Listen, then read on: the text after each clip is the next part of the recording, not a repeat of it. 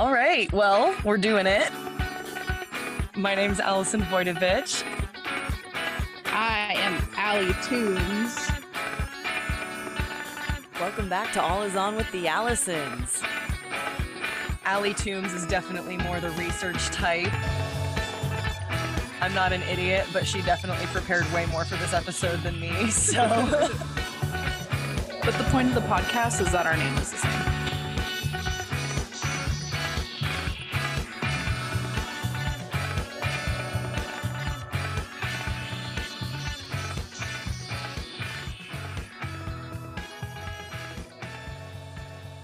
Hello, everyone. Welcome back to All Is On with the Allisons. My name is Allison Voidovich. I am Allie Toombs. And we just crushed that intro. Yes, we did. And we sang. It was pretty great. You're welcome. That's because we've been listening to ourselves. This is the first episode that we've recorded since we released officially on July 1st. So yay. Thank you for everyone for listening. Surprising amount of people have listened. I thought like it would just be my mom. Allie but was a lot of people like while I was editing, and she goes, please just make sure I don't say anything that embarrasses me in front of my grandma. literally my grandma is probably listening to this. Hi grandma, I love you, you're wonderful. But I was like, please make sure like Cody's parents are gonna listen, and like my mom and her friends are gonna listen. And I was like, oh my god. I don't know, for those of you that listened to the first episode, the big joke running around was that story of when I told my mom how Cody and I started dating and how I told her in the car like a year after that we met on a dating app, and everyone I know was like, that story's hilarious. If you know my mom even remotely, it's 100% accurate.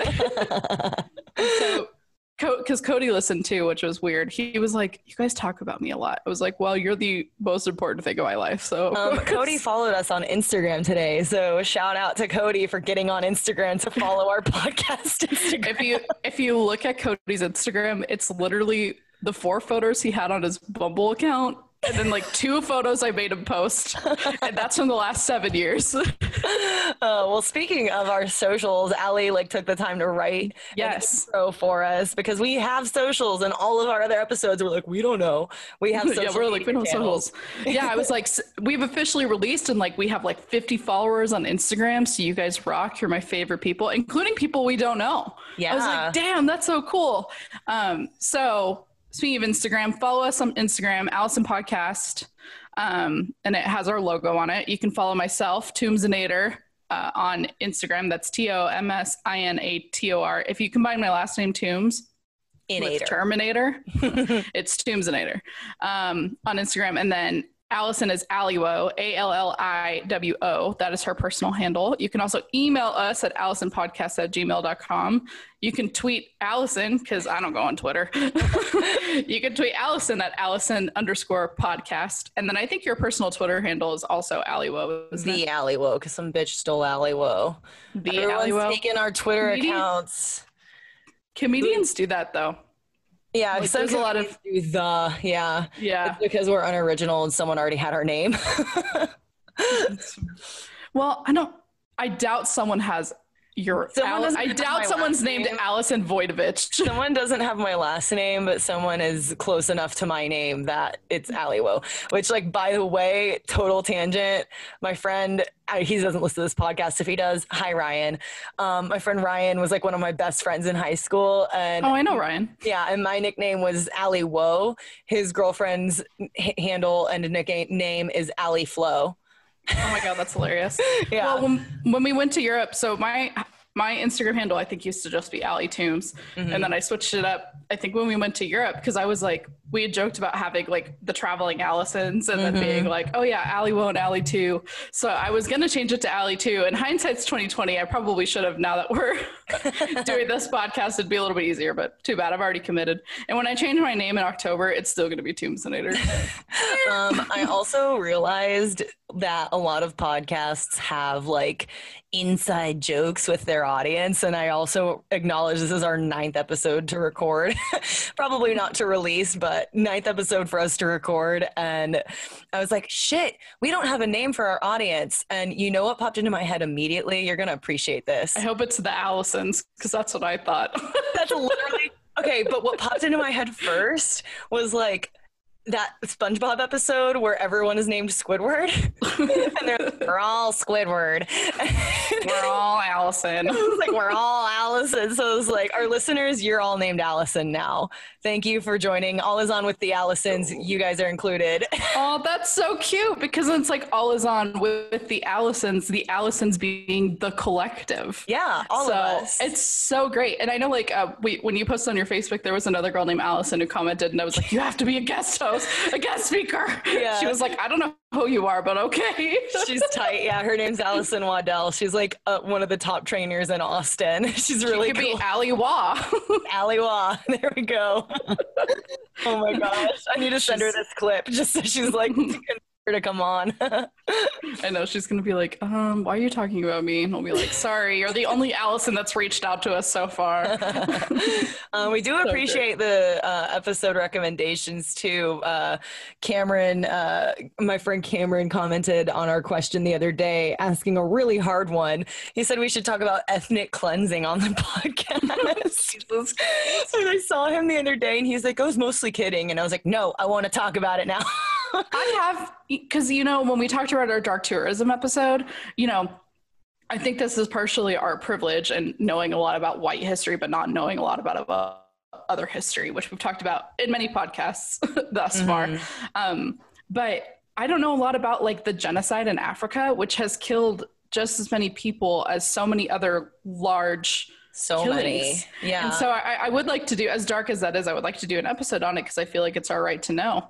Totally. Couple episodes I have in the works. Give us some time.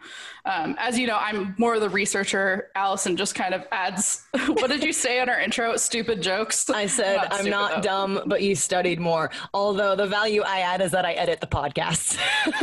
Yeah, which takes way longer than probably the research, if I'm honest with you. So it's a 50-50. This will be a little bit different because the research that I want to get into most recently, I bought a couple books on racism and being white and stuff. I bought White Fragility. I bought a book by Henry Louis Gates Jr., who I really like a lot of what he has to say.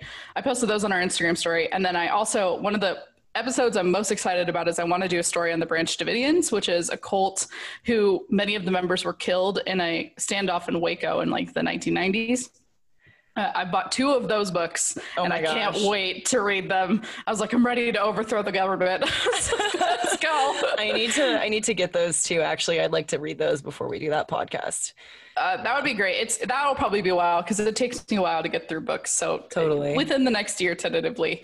And then I really want to do, my mom just recommended a documentary to me called Athlete A, which is a documentary on Larry Nassar and the U.S. gymnastics team. Oh, shit. And I would really like to do, and I know this isn't a true crime podcast, but I'm fascinated by a lot of this stuff. And I'm fascinated by like the government true crime interactions and kind of the cover-ups and shit like that.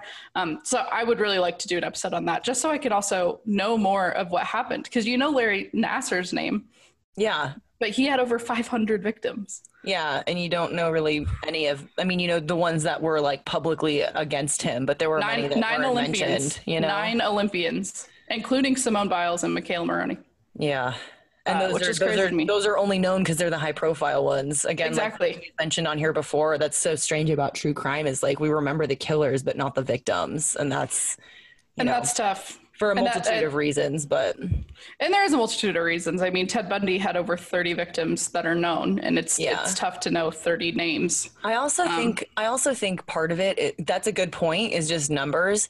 I also think part of it is like, at what point are you just kind of like tainting that victim's memory to only be a victim of, you know, because like all of those women had full lives before they were a victim of Ted Bundy. So it kind of also seems like a way to like negatively impact their memory if you only remember them as a victim. Yeah, I agree with that too. It's interesting that you bring that up. That comes into our topic today. We are going to do, it's going to be like not a heavy topic per se, but just kind of like a topic that's super prevalent right now. We're going to talk about, I really liked the term I used, planning events and promoting your business during COVID-19. So the reason we're doing this is because I'm currently planning a wedding, and it's been the most stressful thing ever. And I was like, maybe other brides or other event planners out there, because I want to stress this, COVID-19 isn't going anywhere. Like I saw a meme on Instagram today that was like, do you remember when we thought quarantine was only going to be a month? And I was like, yeah, I never thought that this is going to be this is going to be a multi-year thing. Mm-hmm. I'm also in the healthcare field, so I have a little bit more information. But I wanted Allison, especially because Allison's business has actually been businesses. She is a entrepreneur in many senses, have been thriving during COVID-19. Would you agree with that? I agree. I have been able to pay myself more in a salary than ever before, only from my business now. Yeah, this bitch bought a weighted blanket. Serious. So to be clear, I do digital marketing and stand-up comedy and health coaching, which sounds like I'm a psycho bitch, which is true. But like the thing to note with this is before COVID-19, I was making about half of my money from the digital marketing and the other half from the coaching and comedy. And then when COVID hit, I lost half of my income because I was laid off from where I was coaching.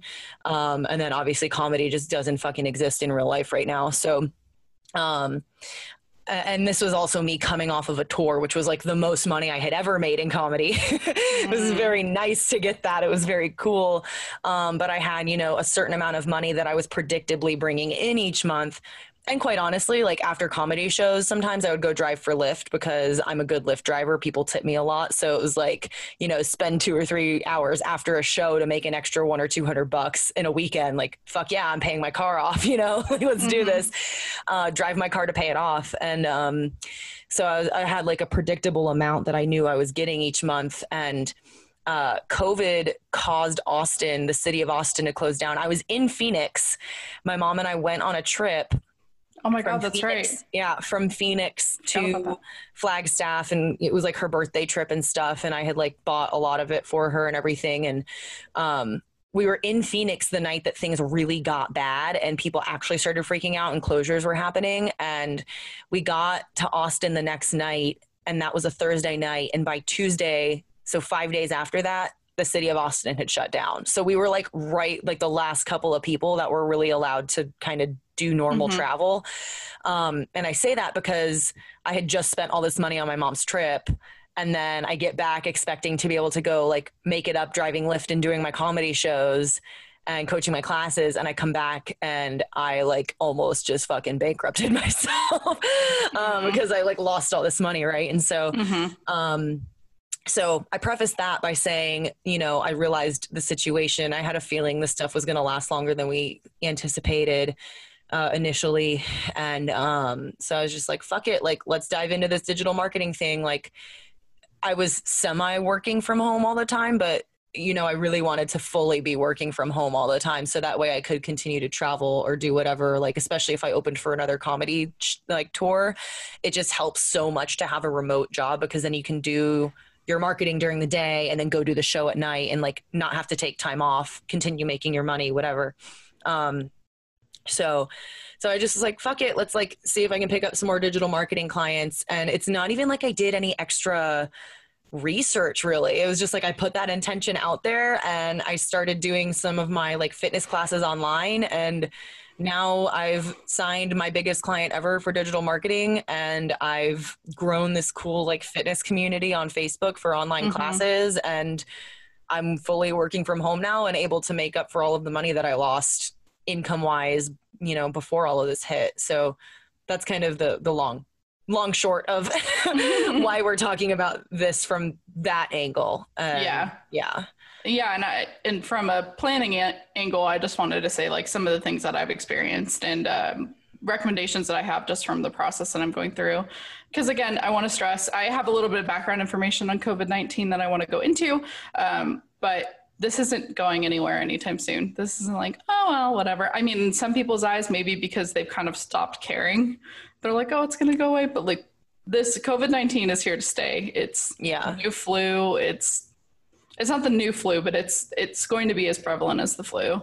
And Yeah, so that's pretty much it. That's the background of what this story is. So a little bit, I do want to preface this as well. I really want to do an in-depth COVID-19 episode where I talk about my experience as a nurse during COVID-19, the research that I'm seeing on my end, the experience that we're seeing with kids, all of this stuff I want to talk about in a episode we're recording later this week. But I wanted to do kind of like a helicopter of what COVID-19 is. So from the CDC, COVID-19 is a new strand of the existing coronavirus family. Coronavirus has been around forever. It causes mild illness like the common cold.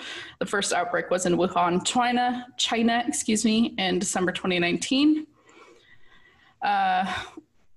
How does it spread? So COVID-19 spreads through respiratory droplets when a person coughs, sneezes, or talks. This is where the debate with masks kind of comes in. So other conditions that are spread through coughs, sneezes, and people talking is the flu, RSV, which is something synctal virus.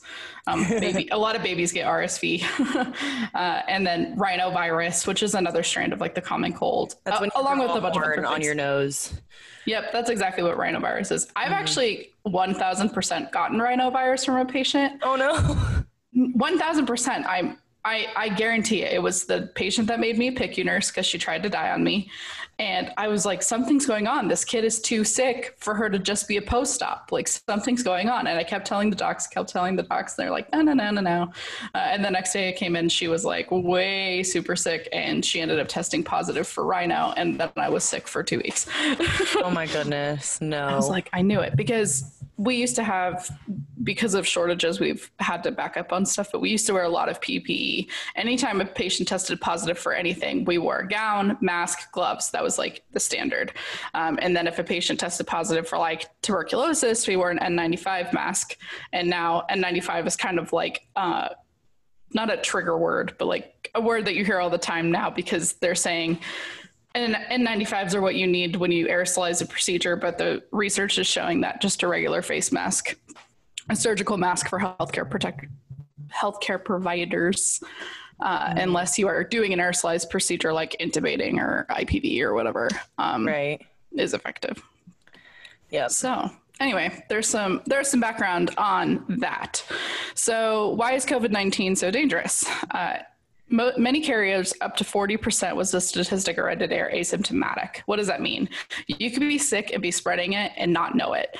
So how COVID-19 differs from like the flu, because a lot of people like to compare them, is COVID-19, generally the incubation page. So when you're contagious, when the virus is multiplying in your body and then you haven't gotten sick yet, is 5 to 6 days, but can be up to 14 days in 1 in 100 COVID cases. Whereas the flu is generally 1 to 3 days and then you get sick. So you're exposed and then usually within 24 hours. Like, have you ever gone to like a party or something when you were a kid and like one kid has the stomach flu and then a day later, all the other kids have the stomach flu? Or like every kid is out in a classroom within a week of, one virus. That's because the incubation period is really short. Yeah. My mom still makes the joke a lot of the time. When I was younger, for a long time, my dad was not based in Austin, like for work. Like he had offices in other cities. So he was just out of town most of the time. And my mom talks about all the time when my brother and I were like, especially in elementary school, my dad would like be traveling. He'd pick something up. He'd come home and get sick because when you're stressed, like if you're working and you're stressed, you're less likely to actually get sick because your immune system kind of turns off when you're high stress. So you get home, that's when your immune system turns back on. That's when you get sick because your body's like, there's shit in here, get it out, make them sick, so they slow down and get it out. So my dad would like come home and get sick, and then he would get me and my brother sick, and then he'd go out of town again. And my mom would always like be on the phone with him like, if you're sick, don't come home. Like, I just got these kids better again. It's so funny that you say that because I used to make a deal with God every year in college and be like, because I pretty consistently get sick in the winter, I'd be like, please let me get through finals and then I can be sick. Like, let me get through finals and then I can be sick. And every single time I made it through finals and then I got home and I was sick all of winter break. It's literally a stress response. We've talked about that in the self-care episode a little bit. Like your body, I mean, so when you're stressed and you're like constantly pumping out that cortisol, your body literally says, I can't deal with this other bullshit right now. I'm just gonna focus on whatever this person's stressed about. It's like, it's the same reason why women will experience like skipped periods, or men like won't like feel sexual at all when they're really stressed. It's like they literally, like, the body turns off certain functions, including clearing of viruses. So you can literally like pick up viruses and have them in your body, and your body just doesn't do anything to clean them out until your stress level gets below a certain point. And then it's like, red alert, there's shit in here, get it out, turn the fever on, like burn them off. And yeah, so that's like a very common thing to finish a semester, and you get home for the holidays and you're sick the whole time and it sucks. That's so interesting. That science makes total sense, but it like never connected to me. I thought it was just this great bond I had with God or whatever higher power, yes. Whatever higher power I believe in. I was like, please, I just need to make it through these 6 finals and then I can sleep for like a month. Yep. But why is COVID-19 so dangerous? Basically, the stuff we've kind of already talked about. You can infect others and not even know that you have it. And the symptoms and the disease process is killing everyone of all ages. I think people are kind of minimizing the effects by saying, oh, only the old and the vulnerable are affected. But that's not the case. Lots of young, healthy people are dying from it, as well as the older population as well. So what are some symptoms of COVID-19? Fever, cough, fatigue, aches, sore throat, running nose, loss of taste or smell, and then nausea, vomiting, diarrhea. But we're seeing a lot of other random symptoms too. We actually had a bunch of people at work who ended up getting it. And they had just come back from being off like a month, and they were like, oh, the worst thing was the aches. They were like, the aches were unbearable, which is really interesting because I hadn't heard that. I had heard, oh man, like the coughing's bad, or, you know, you feel like you can't catch your breath. I've heard all of that stuff, but I hadn't heard that the aches were so bad. But 3 people were like, oh yeah, the aches are unbearable. Excuse me, I had coffee. Another thing, so flu versus COVID-19 is really interesting because they're compared a lot, but the big changes between COVID-19 and the flu is the loss of taste or smell, and then the cough. It's a dry cough usually with COVID-19. Like, you don't get many boogers out when you cough. Why is it so serious? It's causing pneumonia. It's causing acute respiratory distress syndrome, ARDS, which is basically, so when you look at an x-ray, your lungs should look black. And when you have ARDS, your lungs look white. It's just all scar tissue. And that's what's happening in patients with COVID-19. Their lungs are just completely shot. A lot of people have to like end up needing transplants because even though they don't have COVID-19 anymore, their lungs are done from the virus. Wow. Your lungs obviously oxygenate the rest of your body. So if your lungs aren't working, you're going to have worse cardiac output. So you're going to see things like I cannot say this word. Coagulation. It's coagulopathy. Oh. Which basically, pathy means issues with in Latin, and then coag is blood, right? Is the basically how your blood does its thing. Well, so like, coagulated blood is like the blood that's kind of clumped up and gross and like jello-y after it's been out of the body for a while. So when it coagulates, that's what causes scars. You know, if you have a cut, it coagulates and then hardens. So does that just mean like it's issues with the hardening of the blood, or just issues with blood behavior? It can cause something called DIC, which I'm going to look up what that stands for because I don't remember from nursing school. Disseminated intravascular coagulation. So basically when your body, DIC is really serious because basically, sorry, I'm going to explain it the best that I can for like not medical language. Basically, your body starts to coagulate in ways that it shouldn't. So when you should be, let's say you get cut. Yeah. Let's say you have an IV. Let's say you're in the hospital and you're really sick. You have an IV and you're in DIC, where the IV should be clotted. So there's not things leaking out of the IV. You're just constantly bleeding because there's just no factors. The process isn't accurate. And those can lead to things like clots in your brain, in your heart, in your lungs. And that's where we're seeing a lot of issues in this. That's why I suspect there's a famous Broadway actor. Do you know his name, who just passed away? He just died. Yeah. Frick. I don't remember his name. I'll look it up. People are screaming at me, but yeah, he just passed away. He just passed away and I think what's important to stress is he passed away from complications of COVID-19. So yes, he died from COVID-19, but not like, he ended up, because of the issues with his lungs, had to be placed on something called ECMO, which is basically a heart-lung bypass machine. It's what I call a Hail Mary. It's basically the last thing we do before you die, because ECMO is very serious. It can cause clots. If you code on ECMO, you can die, you can herniate. I mean, there's just 1,000,001 things that can go wrong when you're on ECMO. It's really a Hail Mary. It can save lives, and it has saved the lives of some people who were affected with COVID. That actor's name is Nick Cordero. Nick Cordero, yes. He lost a leg. I don't know if you heard that. He lost a leg first. Yeah, he was sick for 95 days. I know, his wife. They have a son named Elvis. He's really beautiful cute. family. Yeah. I was gonna say too, it's interesting. Like, I'm glad that you pointed out like that specific clotting condition, because it's not just. It sounds like it describes both ways. Like, it thins your blood in some areas where it shouldn't, but it also can cause clotting internally, which that's exactly why it's so dangerous. Is the clotting cascade, which is when you have all the factors 1 through 9 in your blood, and then you have the cascade system, and that's how you clot. I know nurses out there are like, we get it, and everybody else is like, what the fuck are you talking about? And that's a very basic explanation.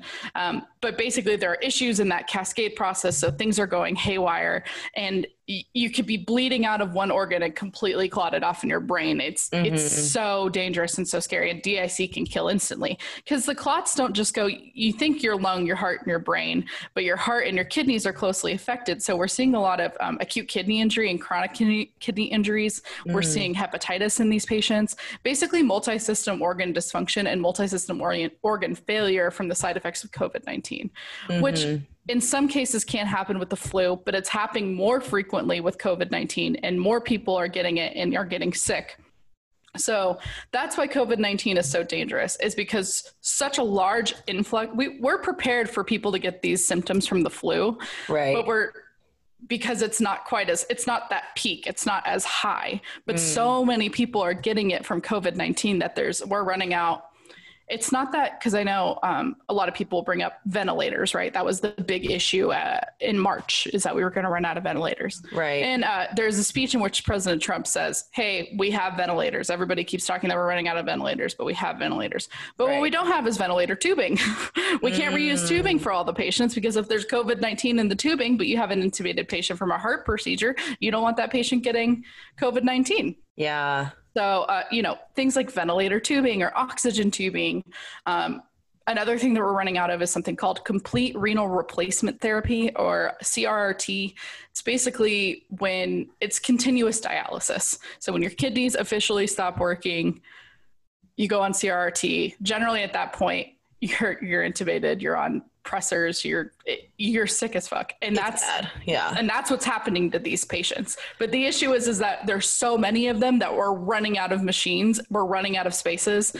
In Arizona ICU generally should be 1 to 2 patients, if not 1 to 1 patients, if not 2 to 1 patients. Circuit, CRRT, as far as how many nurses are how many nurses to a patient. Yeah. So if you're on ECMO or on circuit CRRT, you could have 3 nurses to 1 patient. It just depends on the situation. But now they're splitting ECMOs between 2 nurses. So 1 nurse will watch 2 ECMO machines. So they're super overworked, basically. Yes. Yeah. And regular ICU patients, which should be 2 to 1, intubated or not, we're having situations where it's 3 patients to 1 nurse. And sometimes we're giving meds every hour. Sometimes we're, a patient's sats are in the 40s, and your other patient's sats are in oxygen saturation is in the 50s. That's super low. You want your oxygen saturation to be 98. greater than 90. Yeah. With some patients with chronic conditions being greater than 80. If you have a heart condition, sometimes it's greater than 60. Welcome to the crazy world of chronic heart disease, congenital heart disease. And that's why I don't work with those patients. They're scary. I just work with the sick kids, a lot less scary. Oh, I work with the sick kids, but not the sick heart kids. Got it. We have a whole cardiac intensive care unit, which is a completely different world. Yeah. Totally different. So it's not necessarily the disease itself that's scary. It is, because we're seeing so many random things that we've never seen before. There's something called MIS-C that's affecting children. It's I don't even know what it stands for. Hold on one second. MISC COVID. Miscellaneous COVID is what it just sounds like. Like, that's why they named it MISC. Like, I should know this because we've talked about it many times. I do have one question about some other stuff too. For sure. Did you want to talk about MISC first, or do you want to? I just wanted to say it was something that kids are getting, multi-system inflammatory syndrome in kids. It's after they already have COVID-19, and basically all the things that we already talk about, their body goes into. They go into DIC, they go into sepsis, they have this inflammatory response, but it's after they have COVID, which is really interesting. Yeah. Anyway, so that's why this is so serious. But what question did you have? This might be a better question for the actual COVID. This is not even supposed to be our actual COVID episode. We'll probably just make it 2 parts. Because we are going to get into like the positives and like ways that things can be managed effectively, indeed, and safely in the second part of this episode. The last thing I want to hit on as far as the disease goes right now is it seems that the news is giving a lot of information and possibly not delivering it in the most accurate way possible. And I say that because there was a point where the news was saying something like, oh, the reason COVID is killing people is because it's putting their immune systems into overdrive, and it's their immune system that's killing you, and da-da-da. And like, kind of that's how it works, but like the way you phrase that is making it sound like if you have a strong immune system, you're more at risk, which is not the case, you know? So the one that I heard most recently, which I think we should just do some research on to see if there's any accuracy. And if anyone listening knows anything, please let us know. But the one that I heard this week was if you have pre-existing conditions, the reason that COVID is so dangerous is because it actually exacerbates those conditions, which to me, I'm like, isn't that how most viruses are though? Because like if you already are diabetic, for example, COVID's hitting you really hard. Or if you already have heart problems, it hits you really hard, or lung, like it seems like it's affecting the weakened part already. But in my opinion, I'm like, well, you probably already had antibodies in that organ if it's fucking up. So then you get this virus on top of it. Of course, that organ's just going to respond extra hard because that organ was already fucking up and the body was trying to help it. And then now it's got a virus in it too. And so the body just probably is attacking that area, thinking it's that area's fault. Yes. And I do agree with that sentiment 100%. So what we are seeing though is it's, you know, one thing that we're noticing in our field, and again, I work in a pediatric ICU, so I work with like sick children, is that sometimes patients are getting diagnosed with type 1 diabetes. Like they get sick from, so type 1 diabetes you can't prevent. It's genetic. It's genetic, 100%. It's where your body... And I rarely say that about diseases, by the way. Type 1 is, you can't prevent it. No, you're literally born with type 1. And sometimes you develop type 1. I had a friend who developed type 1 diabetes when she was like 19. Yeah. And I had a patient within the last couple of years who was 2.5. Like, it's totally genetic. It's an autoimmune condition to the fullest. Type 2, like obviously you can prevent in a lot of ways. Even 100%. If you're genetically predisposed to it, you can avoid getting it with lifestyle choice. Type 1, it's like Indeed. Your body's just pissed. 100%. So yeah, basically in type 1, your pancreas doesn't create insulin. And in type 2, your body becomes sensitive to insulin. Insensitive to insulin. Yeah. Yes. So in type 1 diabetes, basically your pancreas is like, I don't want to produce insulin anymore. And then insulin's what breaks down the sugar in your body to energy. Mm-hmm. So when you have type 1 diabetes, basically your blood sugar spikes to like 400 or 500, normal blood sugar being between 80 and 120. And then your body starts to break down fat for energy because it's essentially starving. Yes. But it shouldn't be. But there's no insulin to break down the food that you're eating. Yeah. So it starts to break down fat, and that leads you to go into something called diabetic ketoacidosis, which is interesting because you work a lot with keto, the keto So yeah, diet. I wanted to make a point with that really quickly. So, and then I promise we'll get to what we said we're going to talk about. So the best way I've learned it to be described is like, if you look at a cell as a house, and the sugar is the person trying to get into the house. The person needs a key to get into the house. The sugar needs a key to get into the cell. The key is your insulin. The insulin kind of helps as a way to get the sugar into the cell so the cell can use it for energy. What happens when your body is resistant to insulin is your pancreas can be pumping out insulin to bring it into the cells, but your cells are like, the key is not working. It's like someone changed the lock on the door of the house.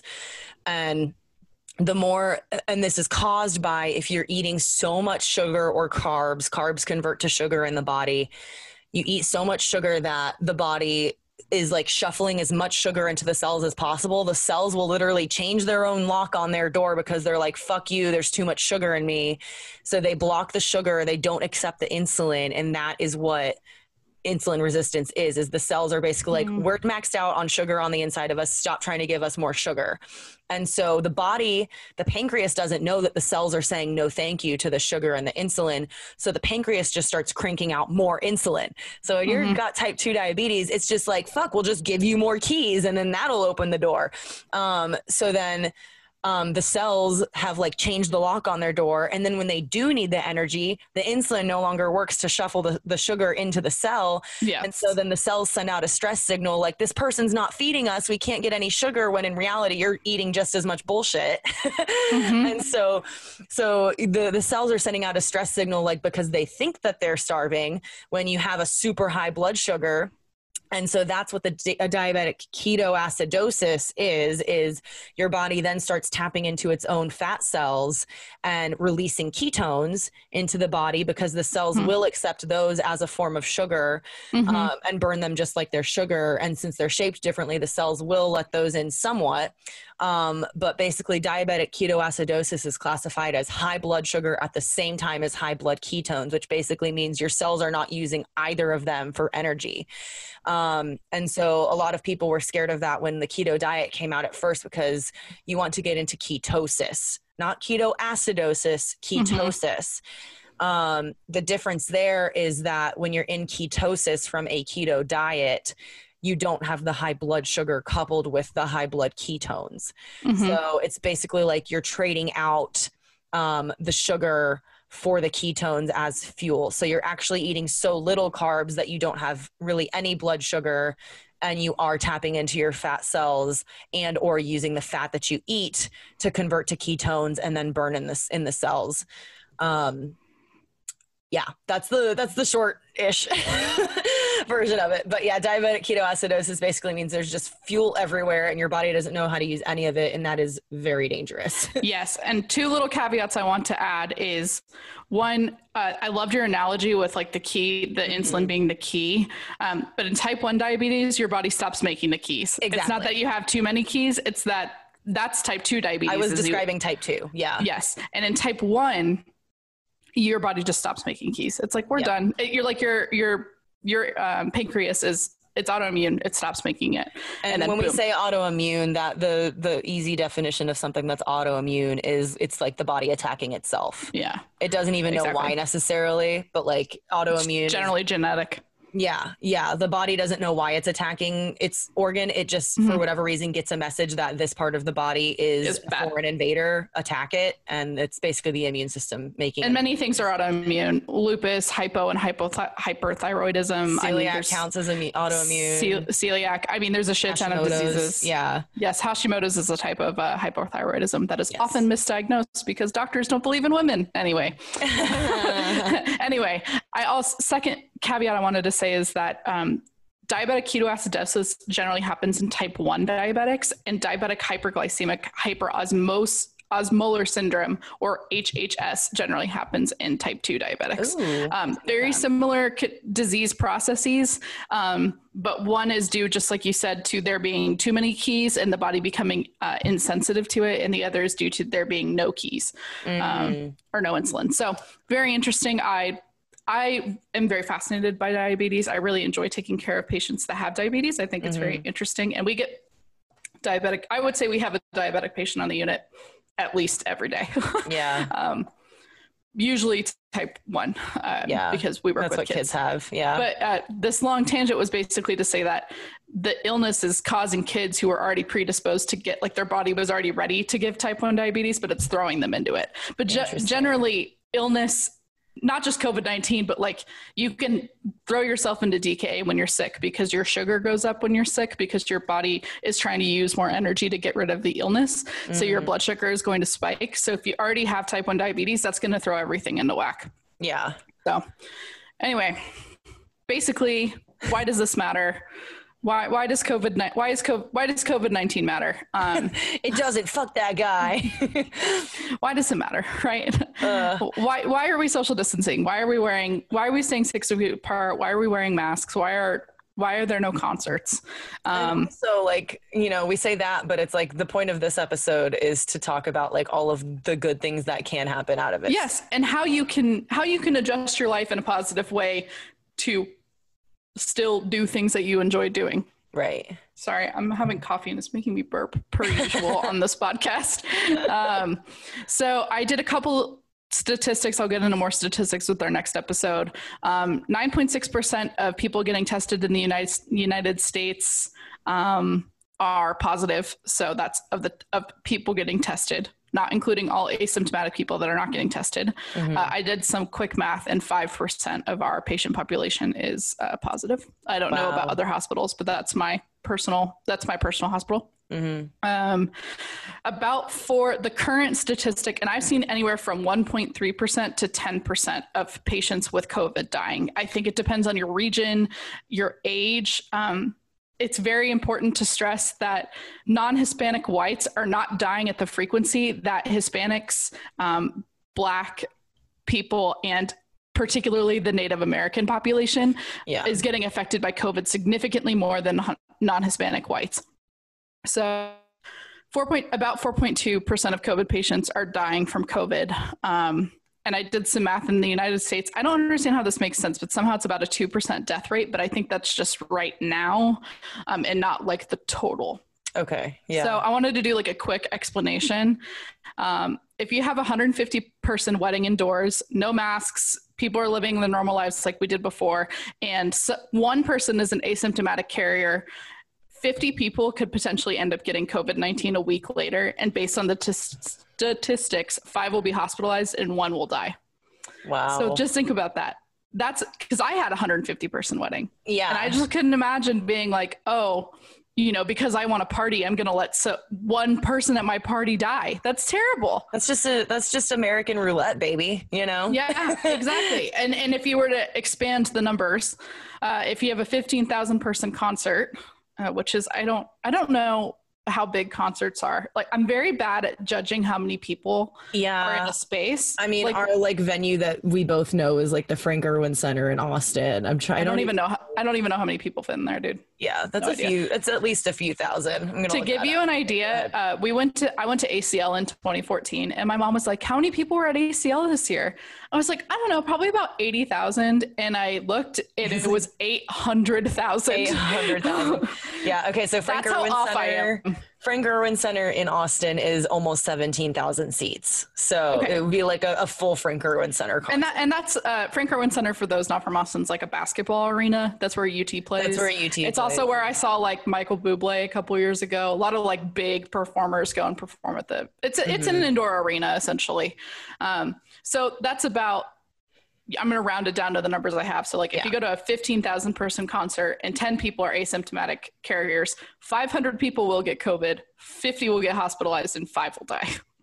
And that doesn't even account for like people with comorbidity. This is just a general statistic. Like it doesn't count. It could be 100 people die because it was a Michael Bublé concert and everyone was over the age of 60 except for me. You know? Yeah. That's something to consider as well. So that's why Dr. Fauci and a lot of other scientists are saying social distance, stay home if you can, because just like I mentioned earlier, yes, a lot of the times we could save these people, but if we have no nurses, doctors, or machines to do so, people are just going to die. And we're hitting emergency situations in Arizona where we're starting to pick who lives and who dies. Just like Italy did, just like New York did. And we're hitting that here in July of 2020. So anyway, that's why I wanted to talk about why it's important to consider these things while planning an event or promoting your business during COVID-19. Yes. So I've talked a lot. So I want Allison to talk about promoting what you do and give some examples of what you've done and what you recommend for other people who maybe are out of work right now, but are trying to expand and continue to do something during this time of COVID-19. Yeah, I mean, damn, where do I start? So I guess like the first thing to say is like, if you've lost your job because of this, I apologize. And, you know, it fucking sucks, but there's a couple of ways that things can be gone about to change that. Plenty of my friends were in service industry of some sort. And, you know, I consider personal training a service industry. Like, you know, maybe they were, like owners of a gym, or they were owners of like I have a friend who's an acupuncturist. Like all of those are, even though they're like, they can charge more for their time than say like a waiter or a waitress, like it's still all service industry. So any of my friends, anywhere from like that type of service to waiting tables to Lyft drivers, all of those, you know, a lot of them are on unemployment now. And, you know, if nothing else out of this, like, I think it's awesome that we have been able to have so many people have access to unemployment and like, you know, at least be able to cover their base expenses. And if you are not already on unemployment and you're just burning through savings right now, like there's no shame in going on unemployment for a little while. Like none of us could have, you know, I wanted to say that because like none of us could have predicted this, and like you got to pay the bills. Don't put yourself into like financial distress because of this, because the government is being way better about it than I think I probably expected them to have been as far as getting people their unemployment payments. So I wanted to say that. And that being said, a lot of my friends who are on unemployment are using this as like a really productive time. You know, if you did lose your job, this is the time where you can kind of like self-evaluate and be like, what am I good at? What do I want to do? You know, are there some skills that I have that I want to flesh out a little bit and then maybe start a new career? Like everyone's going to understand if you want to start a new career, this gap in your employment, like right now, everyone's going to understand why you weren't employed for a few months. If you're unemployed right now, it's okay. So my first thing is like, if you're in that situation, figure out like some new skills you can learn, figure out someone you can contact. You know, if it's a thing where maybe you can't afford a course, but you can find someone that you really want to have a career, like reach out to them, because they're probably going to accept mentorships. They might accept interns. Like maybe you won't make that much money on it, but you'll learn a lot and you'll have a really cool way to come out of this and find a new career. The second thing I wanted to say is like, more companies are open to remote work than ever because they realize it's required. So it's a really cool time for you to consider like the possibility of working remotely and understand that like this is a very real thing that you can do. And just know that when you're searching for a new job, like see if you can just maintain that remote work relationship even after things quote unquote go back to normal. I think this is a really cool opportunity time for people to start having that freedom and companies to start trusting their employees more to get their shit done, even if they're not in the office. So there's that. On a more personal story level, I would say some of my marketing clients got really creative with ways that we were still able to promote our services ethically through this time. I saw a lot of really bad marketing from companies that were trying to be relatable but still sell their stuff. And it's like, bro, you just can't do that right now. So if you're in a... yeah, go ahead.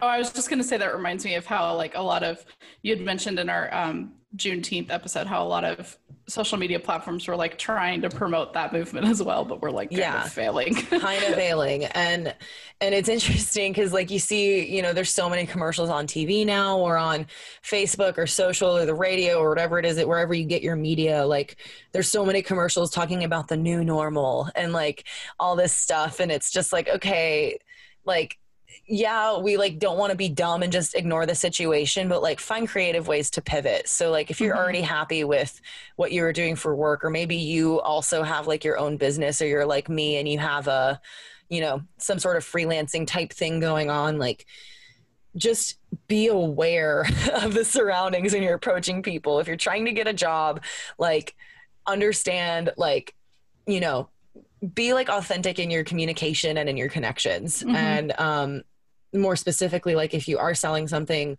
like for me with the training stuff, for example, I started a free Facebook group. I do 3 donation-based workout classes a week because I genuinely was just like, people need to be exercising. If they're at home, they're not going to think to exercise.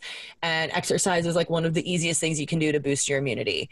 So I was like, I'm going to make it no excuses. Like you can literally come to every single one of my classes for free, and that's fine. So finding ways to like be valuable to people in that way is really good. And then as far as like, you know, other promo-y things, I know the dating app that I'm involved with, I got involved because of COVID. Like they looped me in to do a live stream virtual dating show. We were literally able to bring together people who had never met before. And now there's like several really awesome relationships that were formed from that, just from video calls and audio calls on a like virtual show. What is that called in case people are interested? That show is called Pandemic Love, and we aren't running it anymore, but you can still watch the replays at jointheround.com/pandemiclove. We did like 14 seasons or something. And yeah, it was just really cool. But like, I feel like I'm just kind of ranting now. But the last thing I want to say is like, I think so many people right now are feeling like they lack, and this is totally stolen from the guy who owns The Round, Zach Kassler. A lot of people have lost ritual and connection and purpose with all of this hitting. And when we say ritual, we mean anything from birthday parties to holiday celebrations to that bar that you go to every Thursday night with your coworkers. Those are all ritualized things, including weddings and like all of that stuff. And so I think a lot of people are feeling a lack of purpose and ritual in their life because of it. And there are ways to still have those.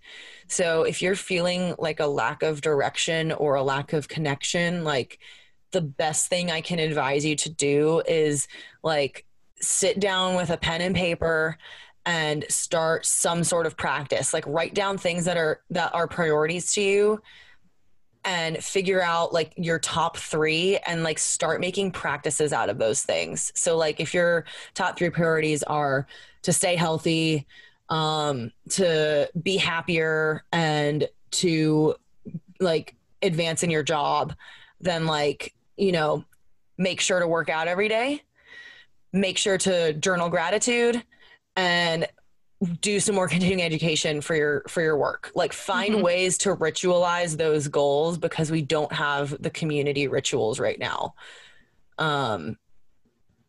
Yeah. I know that was a long tangent. I went from like business to personal. Well, and it probably felt weird because one thing I noticed when listening to our episodes is that I constantly cut you off. So that's why I was like, this episode in particular, I'm really trying to like hold my thoughts until there's an appropriate time. And I do want to add the caveat that I just get really excited and I talk over people in my daily life. It's not that I think I'm better than other people. It's just that like, oh, so I'm trying to like be an active participant and like just listen and be like, it's time for you to listen, Allie, shut up. So that's probably why Allison felt so overwhelmed because she was like, wow, Allie didn't interrupt for like a whole 7 minutes of talking. And I don't know what to do now. I don't know what to say. Sorry. But I think all of those are really, really great points. And I kind of bounce off of that, I want to include that this is a very challenging time for everybody right now and always, in my opinion.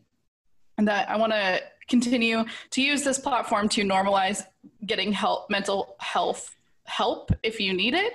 I'm actually really excited. I'm starting through work, we have something called the Employee Assistance Program, which is basically like you get a certain amount of counseling sessions for free. And I've used it before for in-person therapy. And because of the wedding and stressing out about COVID-19, and Cody being gone so much for work and being concerned about him, I've just kind of been feeling down. I was like, I think it's time maybe to switch up some of my meds, as well as to continue to start counseling again. And through my work personally, they've covered using Talkspace, which is also like BetterHelp.com. So it's like online counseling, which my best friend Anna is actually a counselor, and she's saying that a lot of counseling is moving towards this kind of online demographic, which she said wasn't necessarily accepted for a long time in the community. But now because of COVID-19, it's like, hey, this is what we have to do. And she thinks that counseling is going to look a lot different and be a lot more accessible for people. Absolutely. And I think that that's great. So I will be I'm very transparent as a person in general, but I want to be transparent with my like Talkspace experience. I actually just got an email that I have to reschedule my first appointment, which was supposed to be tomorrow, which is fine. But it's really nice because being, I listen to a podcast that sponsors BetterHelp, and they were saying like, depression doesn't come on Thursdays, when your counseling appointment is. It happens all the time. And a lot of these resources have 24-hour, you can text your therapist at 4 a.m. when I'm at work, when normal people are asleep, or if you have a mental health issue and can't sleep, those are things that you can discuss with them. One thing I want to add to that is like, some of the doctors that I work with for social media, like do telemedicine. And but also, I don't know if this is the case with counseling, but with like traditional medicine, it was such an issue to offer telemedicine because a lot of states require that a doctor needs to see a patient in person first, and then they're allowed to consult with them over the phone. It's a HIPAA law, I think, but I think it's a state law. Actually, one of my doctors is based in Phoenix, so I know mostly the laws there. But recently, a lot of those laws have been lifted because of COVID. And so like now, at least for my doctor that's based here, or he's a nurse practitioner that's based here. And he has actually been basically given like temporary autonomy, just like as if he were a doctor. And by the way, nurse practitioners are totally going to get autonomy like within the next few years. Arizona actually has, is the only state where nurse practitioners can own their own practice and work. Because usually nurse practitioners have to work underneath a physician, which is interesting because there are many master's programs right now where you could be a nurse practitioner, but the general consensus is that you need to get a DNP or a doctorate of nursing practice. So when you meet, if you go see an NP, chances are they're probably Dr. So-and-so. So just keep that in mind. As someone who was, I'm stuck between NP and PhD school. Ooh. Like getting my PhD or getting my NP, my DNP, excuse me. And I think I'm going to do the more researchy stuff, obviously. Clearly I like it. But I was going to say, like, because COVID hit, like telemedicine in all areas is starting to be more accessible because like basically when you're a doctor too, you need to be licensed per state. So even if you're a doctor in Arizona, you can't like treat a patient in Texas necessarily. But a lot of the states are nursing. Yeah, a lot of the states are lifting those bans now, which honestly makes sense. It's like telling someone that their driver's license is no longer valid in Oklahoma because it was issued in Texas. Like it makes sense to me that like medical licenses should just be accepted nationally.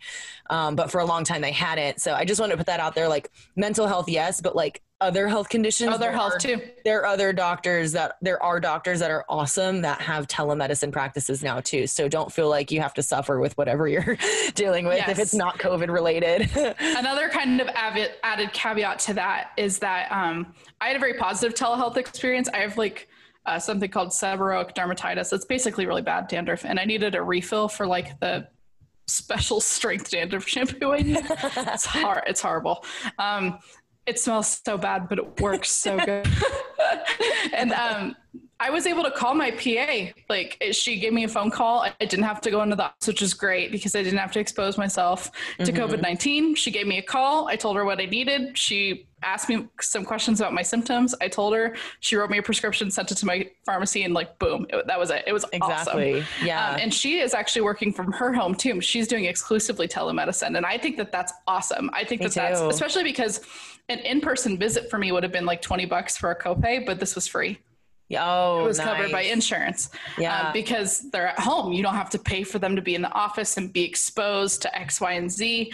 It really makes a lot of sense. That being said, I also want to say that if you're having a health issue or crisis, don't avoid going to the emergency room or to seek help because you don't want to get sick, because PCH actually released that as we've had some people that are like, oh, you know, so-and-so is having issues with this. You know, my kid was having arm pain a week ago from a fall, but we didn't want to go to the ER because a lot of urgent cares don't have x-rays. They were like, we didn't want to go to the ER because we didn't want to get exposed to COVID. And now the kid has a bone infection and all this stuff. And I'm like, we take precautions. Yeah, like hospitals are probably some of the cleanest places you could be right now. 1000%. I tell people all the time, I'm like, I'm one of the best people to be around because all my patients are COVID negative because we test all of our patients unless you go to the COVID floor. I always wear a mask. All my patients wear masks. Like, yeah. You know, it's always clean. We're mandated to clean everything. Come on, guys. No, literally. So anyway, I also wanted to put that caveat out there. It's like, yes, if we have one problem, like for example, I knew I had this thing and I just needed a refill, or, you know, you want to get counseling online because you don't want to see a counselor in person, whatever the case may be, I am 1000%. I am an advocate for telemedicine, but I also am an advocate for taking care of yourself. Yeah. So also stop going to the ER to get COVID tested. If you're not go actively to the drive-thrus. Go to the drive-thrus if you need to get COVID tested, unless you're having severe issues like shortness of breath or a fever over 104, things like that. Then go to the emergency room. Just don't be dumb. Like, but don't walk in and be like, my cousin so-and-so had COVID-19. And this morning I had a little sniffle. Now I need to get tested, because you're taking that away from other people who need the emergency care. Right. There's my caveat on that. So let's talk about event planning. So here, I'm currently in the process of planning a wedding in October. For those of you that are wondering, it is still happening. We decided to cut our guest list. So our venue in Arizona, the way it works is basically all venues that have more than 50 people are closed until there is a 2-week decrease of COVID-19 cases, which I don't know if you guys have watched news lately, but that ain't happening anytime soon in Arizona. So Cody and I made the tough decision to say, okay, we're not going to do this. Like we're not. Allie called me crying last weekend and was like, I'm calling to uninvite you to my wedding. I so badly wanted to be like, bitch, don't be dramatic. I get it. It's COVID. Yeah, no, literally I call everyone crying about it. I think I cry about this wedding more than I'm happy about it. It's tough. This wedding, I tell my mom every day, I'm like, this stop being fun. This is miserable. I hate it. Right. Because everybody has an opinion. And even if wedding planning sucks to begin with, because everybody has an opinion and everybody wants it this way and X, Y, and Z. And, oh, well, you should have spent more money on your flowers and your food wasn't that good and blah, blah, blah, blah, blah. And everybody has an opinion. And so now I'm saying, okay, I'm eliminating, our guest list went from about 150 to 160 people to 22. We eliminated all travel except for immediate family. So because we didn't want to have Texas germs mingling with X and Y and Z germs. And that's mainly because we want my grandma to be there. My grandma's the only living grandparent out of the two of us, and she's 82 years old. She's going to be 81 in October. So like, you know, and she has some comorbidities, and she's overall in great health and is awesome. And I love my grandma, but you know, we want to protect her as well as other people, because healthy people are getting sick too. So that's a decision we decided to make. We also moved the venue. It's actually going to be in my parents' backyard, which is it's going to be a beautiful backyard wedding. Tight. Yeah. It's going to be wonderful. We're going to live stream it. These are some options that we're doing. Maybe we'll live stream it on the All Is On podcast. Oh my gosh, that would be so funny. We should do that. I have Donate to our Patreon.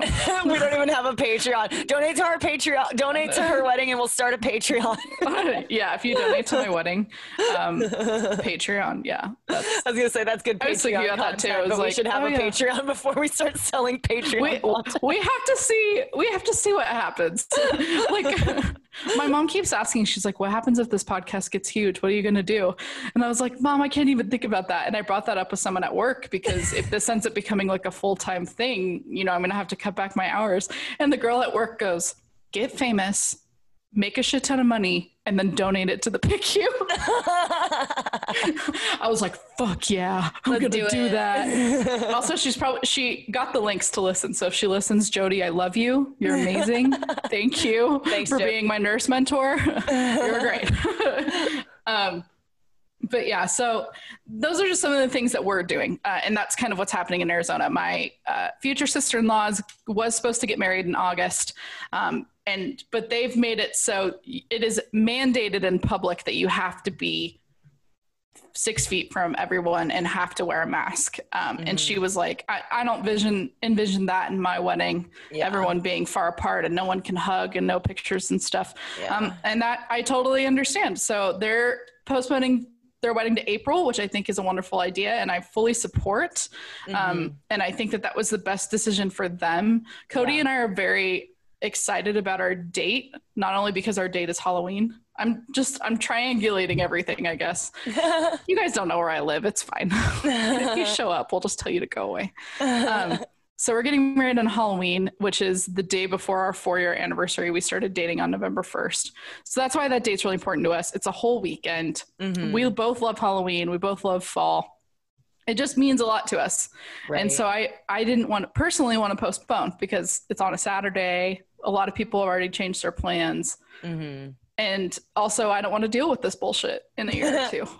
I don't. Yeah, that was the main thing that I was like, I understand, because like, I understand wanting to wait, but I also understand like your point that you made to me was like, we don't know when COVID's going away. So if our excuse to keep postponing is COVID, then like we could keep postponing it for like years. Yes. And that's just not worth it. And that's something I want to stress. I wrote it in here. Also, COVID isn't going away. So I postpone. Because it's not. Just like I mentioned earlier, people are like, remember when we were going to be quarantined for a month? I was like, no, we're not. We will be social distancing and wearing masks at least until we get a vaccine, and people might still wear masks for the rest of their lives. That's insane. Our world is completely different now. It's fucking insane. I remember like when all of the stuff was happening on the news and I was in Phoenix, like waiting to catch my flight the next day. And my mom was like, what the fuck is happening? And I was in this like group text with some of my friends, and they were like talking about how they hadn't left their house in weeks and like all this shit. And I was like, everyone's a pussy. Like I was one of the last people to like actually take it seriously, because I was like, everyone's being a pussy. Everyone's freaking out. And like, seeing it now, I mean, I was kidding when I said that, but seeing it now, I also couldn't have predicted that it was going to be this much. And the optimist in me is like, okay, look at New York already. Like, New York didn't really have a chance to quarantine before it hit them hard. So my only hope with this is that because us southern states were kind of dumb and like opened up released quarantine before we really had a big wave come through, because this is our first wave. That's essentially what happened, right? Is like we quarantined early for where it was in our states, and then we unquarantined early, so then we got our true first wave now. Because you look at the numbers in New York is opening, but they're issuing a fuck ton of tests, but they're not having the increase in positive cases like Florida and Texas and Arizona, because it's gone through the state so much already. So my only hope is that like we were dumb, we opened up, people are going to keep being dumb, they're going to keep getting sick, but my hope is that it spreads through the population as fast as it did in New York, and we just kind of get to that point where like, okay, at least there's somewhat of a herd immunity within the next few months like we saw in New York. Tentatively, yeah. I mean, New York still isn't having gatherings of more than 50 people. So that's why, and Dr. Fauci and a lot of scientists are saying, hey, we're also probably going to have a second and a third and a fourth wave. Right. There's been a lot of success with treatments that I will get into next episode, because that's just way too much to talk about right now. Yeah. But there is some hope on the horizon, and Right. I personally won't be doing anything in a group more than about 30 people until there's a vaccine, in which people probably still won't get, but it's fine. Exactly. Yeah. That's the other thing. It's like, you know, We'll talk about that politics. next episode. Yeah. But yeah, so if you're planning a big event, wedding, baby shower, what are some other big events? Those are the two I had written down. Yeah, holiday. I mean, the one that I think hit Holidays. my family. I mean, my brother's getting married in September, and they're still tentatively like keeping it as is right now. Oh, really? Which like for them, they originally fucking his fiance just has a huge ass family. So like, and she's from a small town, so it feels like the entire town is their family. So they literally had like almost 400 people on their original guest list. They did cut it, but there's still like a larger than like. Not a huge guest list, but probably larger than is advisable at this time. I was like 100. I thought 150 people was ridiculous. I think there's still around 250 on their guest list. Holy shit. Like, go TJ and his fiance. That's awesome. Yeah. But I mean, that's them, you know, they're fully prepared to make a last minute game decision to cut it. They just wanted to see how the numbers in Texas play out a little bit more, especially since like small town Texas still hasn't really been hit that hard, and we're doing it in a small town. So that's what scares me though, is small town Texas doesn't have the resources that big town Texas does. Exactly. Which is why like the Navajo Nation in Arizona is getting hit so fucking hard. Yeah. Because there was just no resources. Yeah. Which has to do with lack of resources from the beginning, not just from COVID-19, which is systemic racism and blah, blah, blah. Yep. Not blah, blah, blah. Very serious issues, but we don't have time listen to our Juneteenth episode. Which focused mainly on Black Americans, but yes, but it affects all minorities in different ways. Indeed. All people of color. Yeah. So I guess what was I going to say? I don't know. Have people been, one thing that I've found, so I have a couple like recommendations for people that are planning an event that I have written down here, a couple things we've already talked about. But one thing that I'm stressing with, and Cody brought this down to me being a terrible people pleaser, is that I just want to make everybody happy and do the best that I can. But literally, some people are completely understanding. Other people are total shitheads. Yeah. Other people are like, the virus isn't even real. It doesn't fucking matter. Yeah. You know, just don't get tested and it's not going to be a big deal. Like, why can't we come to your wedding? You know, all of this stuff. And then other people are like, why aren't you postponing it? Right. Like, if you want to have this big wedding that you've been dreaming about for so long, why aren't you postponing it? And I personally, which a lot of brides are choosing to postpone it or are choosing to elope and then have a big party later. Mm-hmm. But this has been so stressful for me. I don't want to get elope and then in 2 years go through this stress again. Yeah. That's just something I don't want to do. And my parents actually my parents got married before COVID-19, obviously. And they actually eloped and didn't tell anyone. And then the plan was to have a big ceremony later. Mm-hmm. And then it just didn't happen. So my parents eloped. They got married at the courthouse for $50. My mom wore a t-shirt. Oh my gosh. They have a really beautiful picture of the two of them. They're just chilling. They got married. Oh my gosh. That was it. And they wanted your parents move. That's so funny.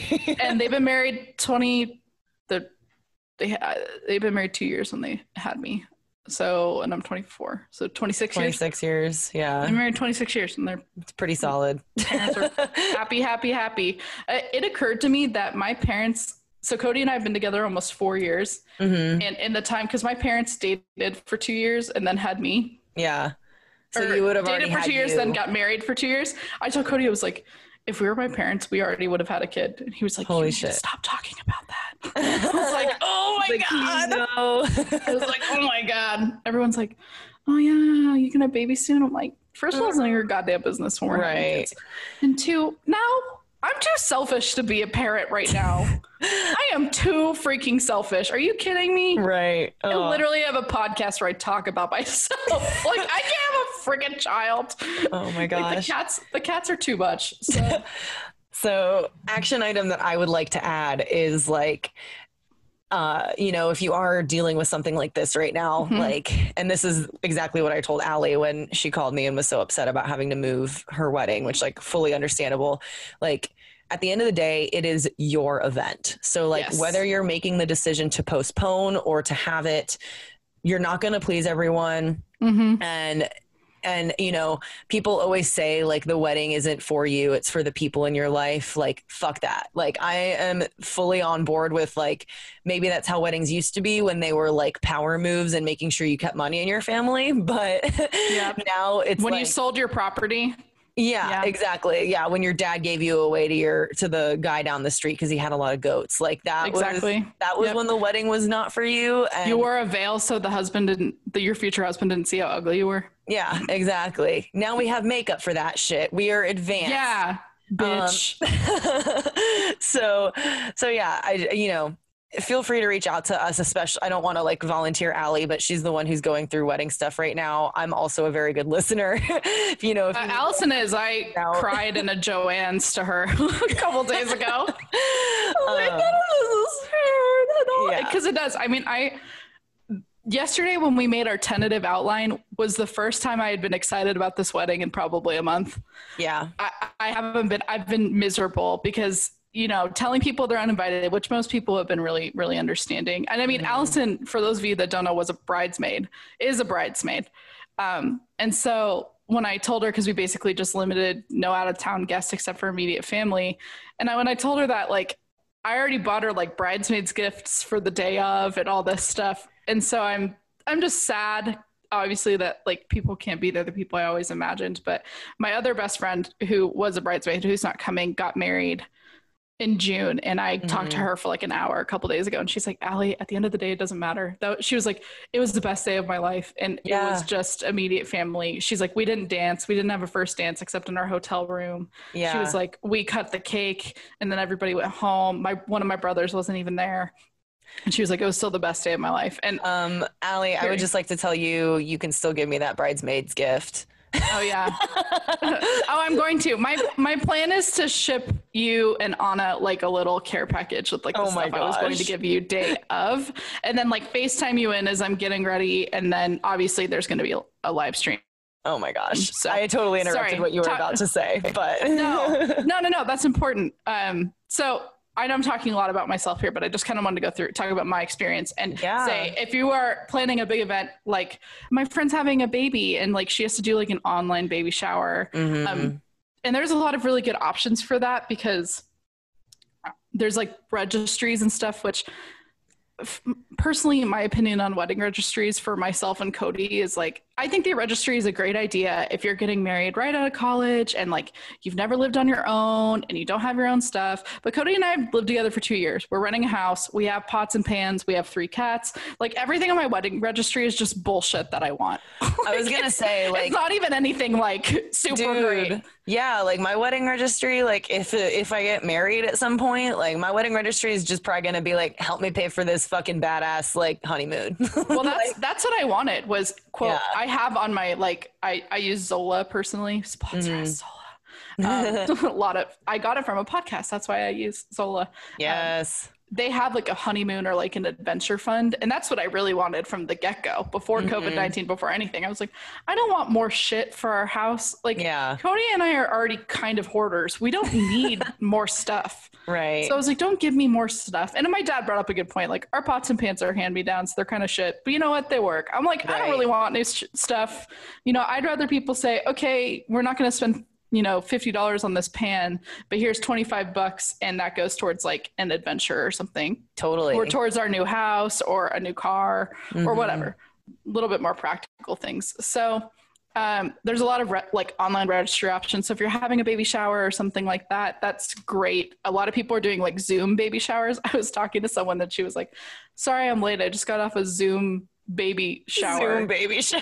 And I was like, oh, how was that? She was like, it was terrible. Everybody was not on mute. So it was like 60 people trying to talk at once. I was like, God, that sounds horrible. Yeah. It's like, nope. My live stream service for when we live stream the ceremony is actually cool. There's no talking, but you can like message and say like, oh my God, this is so great or whatever, kind of like a Facebook Live. Yeah. As it should be. Guests should not speak.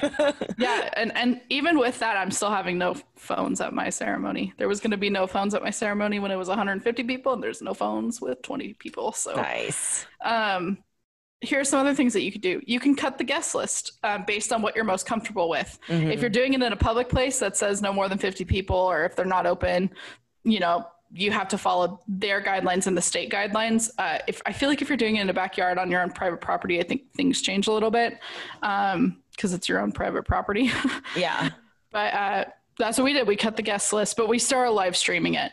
We also personally are making everybody, we're going to space out the tables. We're going to keep households together. Mm-hmm. And so instead of having a table that seats 8 people or squeezing 10 people at a 72-inch round, we're going to have like one cocktail size table for 2 people that live in the same house. Right. One thing I wanted to point out too is like, if you are, you know, and this is something that my boyfriend Alex said, he was actually really sad to find out that we weren't going to your wedding. He's like, oh, I want you guys to still come. Yeah. I just don't think that you should come in October. I think you guys should. I'm trying to tell Allison she needs to come for New Year's or something. It's like, that'll be really fun. And I don't work. So. Right. But so what he was saying when I first told him, he was like, well, he was like, I don't understand why people are like, you know, cutting their events like this. Like, isn't it on the attendees to make the decision for themselves, whether they want to risk the disease? And I was like, yeah, to a certain extent it is. So like, if you're in the position where you are possibly coordinating or attending an event, like, people are taking offense in too many different ways right now. And I just wanted to clarify, like, if you're coordinating an event and you don't want to feel guilty if someone gets sick at your event, you are totally justified in cutting it to where you're comfortable. And that's where I'm at.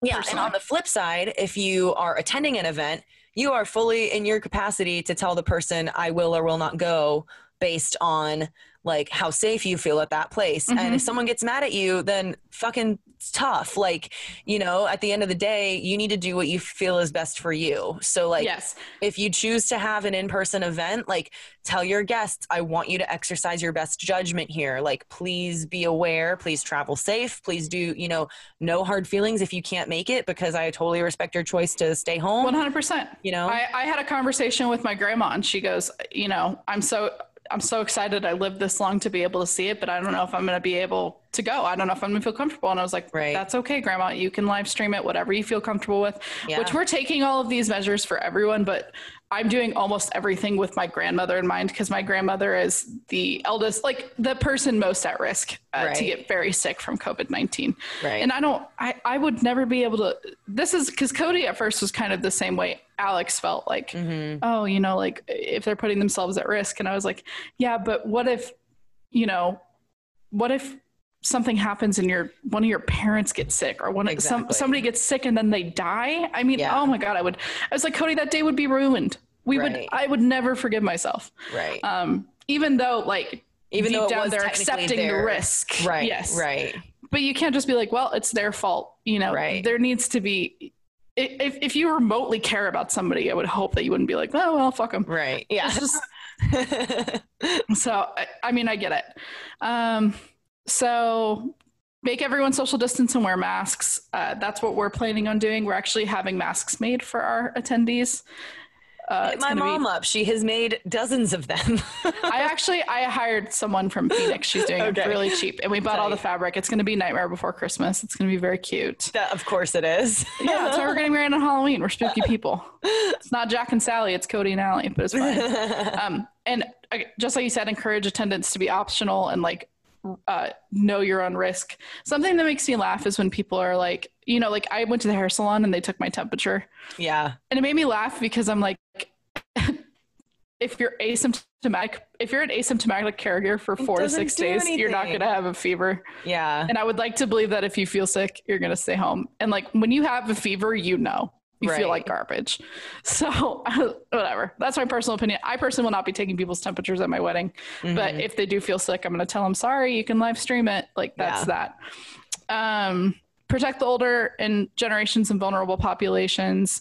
Live stream if it's an option for you. And then something one of my bridesmaids actually sent me was like, have a wristband station. And then if you have a green wristband on, that means you're okay with hugs, you're okay with being close, like, you know, you don't think you're at risk, whatever. Yellow means like you can elbow bump or like, you know, talk within a close range, maybe with the mask on. And then red is like, don't touch me, you know, stay close, far away. I want to be here for this person, but I don't want to get sick. And I like really that smart. because then you can eliminate that awkward, like, hey, you know, I love you, but like, I can't hug you. Right. Sorry, you know, it eliminates that. So I plan on having that even for like the 22 people I'm having. Totally. And that's basically the ideas I had. That's kind of what I'm doing. I would love to hear what other COVID brides and COVID event planners are doing. I would love to hear what, if you guys have any recommendations. I want to hear your stories. I want to hear how beautiful your weddings were, even though the freaking stress was terrible. Oh my gosh. Yeah. I want to hear too, like, other stories, like people, like what new hobbies are you guys picking up? Like what new, what have you started cool things to do? are you learning? Like have you read some cool books? Highly recommend the Broken Earth trilogy. It's fucking insane. That's the fantasy book I've been reading. It's like sci-fi fantasy, so good. I've been cooking a lot. I rewatched the entire Great British Baking series. So now I've been cooking a lot. Allie in my head is always watching this show because that was the show she was obsessed with when we went to Ireland together, and that was like the longest amount of time we spent together, even though that was like 2 years ago. But oh man, that was so funny. I literally was like, I had it on. I felt kind of bad for Allison, but so I'm sure most people know that Netflix is different in every country, and so our Netflix had collection like season 4 on, but the British and the European version. Yeah, the European Netflix had all fucking episodes. I was like, oh my God, there's 4 seasons I haven't seen. And so like anytime I was getting ready, anytime before bed, anytime I wasn't interacting with anyone, I was fucking watching it because I was like, I need to know what happened. Because of the American versions, and like I'm sure if anyone knows how to watch I only watched the first season, so there's still 3 seasons I'm missing. So if you know it, it's not on PBS. I've already looked. If you have any way of getting it without spending a shit ton of money, like tell me. I love you forever because I literally just rewatch them because they make me so happy. Like it's aesthetically pleasing and they have wonderful accents and like they cry over cake and they watch their ovens and I just love everything about the Great British Baking It's like Show. the most British game show ever because they're so polite. They're so polite and they're so funny. They laugh about the funniest shit and it's just I love the Great British Baking Show. It's my favorite. So I've been baking a lot. I'm actually going to try to make a homemade angel food cake after this. Oh my gosh, that sounds good. I'm really nervous because I tried it a couple days ago and it was an utter flop. So we're going to try again. But I've personally been baking and playing Animal Crossing. Those are my 2 new things from quarantine. It needs to be like exercise and mindfulness. And I'm like, no, it's eating crap and playing crap. Thanks. My comedian friend, he's one of my best friends. His name is Mike Eaton.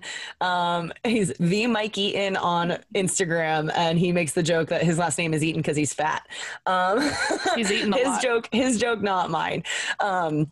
But he started doing, one of his roommates got Animal Crossing and Mike was like, I don't understand why people are obsessed with this show or with this game. And so he started like narrating his friend playing Animal Crossing and it's the funniest thing I've ever seen. Like, because it really is kind of like a boring concept when you look at it. It's such a boring, but it is the only game I've ever gotten into. Like, I'm not a big, minus Mario Kart on the Wii and Super Smash Bros. In a group. Every other game I just don't care about. Like I've tried really hard and I just don't care. But Animal Crossing, every day I come on and I'm like, all right, I got to go fossil hunting. I need to water my flowers. I need to sell things. I need to find bugs. Like, and then like before you know it, 4 hours have passed and I'm like, oh my God. Well, last thing I want to say around the weddings is one of my best friends, Hannah, she did get married yesterday and I was supposed to be in that wedding as well. And she's the one who on our online dating episode, I was like talking a lot about how her story was similar to Allie's and like how she met her guy and they're both like marrying men that are like so perfect for them. And it makes me very happy. And she live streamed it and I cried my eyes out. So I was sad because I didn't get to be there with her on her special day, but she also just looks so beautiful and happy. And her dad fucking sang like an opera star. I had no idea. Oh, He that's sang so for their sweet. ceremony and it was beautiful. And I was like, what the fuck? So anyway, shout out to Hannah. I don't know that she listens to this podcast, but congratulations to you and Harrison. Yeah. That's exciting. Yeah. All right, well that's our talk on kind of the intro to COVID-19 and how to kind of deal with it as a normal person. If you want to reach out to us and tell us what you're doing during quarantine, or if you have any questions for us, or you want podcast to Rex. podcast recommendations, I have been listening to a lot of podcasts. The one I've recently gotten Rex into for us, for us to Oh do. yeah. I thought you meant like, oh yeah, podcast recommendations. I was like, that's another thing I've been doing in quarantine, listening to a lot of podcasts, including our own, which makes me feel a lot of feelings about myself. So Allie texts me and apologizes every time she listens to an episode. I'm like, dude. I'm literally like, I fucking hate myself. And Oh like, my God. I made a podcast where I have to listen. The Juneteenth episode is so good, but I cut you off so much I had to stop listening to it. I was like, I can't do it. And all my friends are like, that was a great episode. Like, you guys talked about really important things and like, you really have a great platform here. And I was like, I don't know. I couldn't do it. I was so excited and so passionate. I was like, I can't. We're working on the self-love part with Allie still. I can't do it. So tailing on what she was starting to say was, if you want to get in touch with us, you can DM us on Instagram at Allison Podcast. Indeed. You can tweet us at Allison_podcast, and you can email us at AllisonPodcast@gmail.com. We also have a Facebook because Instagram made us, and that's All Is On Podcast. Yep. Yeah. all.is.on.podcast. And then I'm at Alliewo, and Allie is at Tombsinator on our personal Instagrams. Follow me. I'm thirsty. Hell yeah. Also, I definitely tweeted something that was really lame and probably not funny today, but I was like, this is how you hashtag repurpose content. And I literally turned it into an Instagram post, and I was like, hell yeah, this is my main job, is fucking designing people's Instagrams, and I'm fucking this one up already. And it was like, I literally tweeted, I thought about this in the morning too. Like, I wasn't even on drugs. I just literally was like, I was like, I'm going to start yelling hot tomato when I throw stuff at people to see who's going to call me out for being wrong. Like, let's just see how long it is. I didn't understand it. You posted it. I was like, I don't understand. Because you yell hot potato. When you throw something to someone, you're like, hot potato, and you throw it, but hot tomato is just like a dumb play on words. See, and I'm an idiot, and it made me think of when Aang in Avatar: The Last Airbender, they enter the Fire Nation, and he goes, "Flameo Hotman" everywhere he goes. So anyway, that's where my brain is. Normal people are like, yeah, Avatar: The Airbender. Avatar: The Last Airbender. Get it? Sorry, fucking I know. right. I fucked it up. I'm sorry. All right, well, talk about us. Tell your friends. Share the podcast if you like it, and if you don't, just please be nice in the reviews.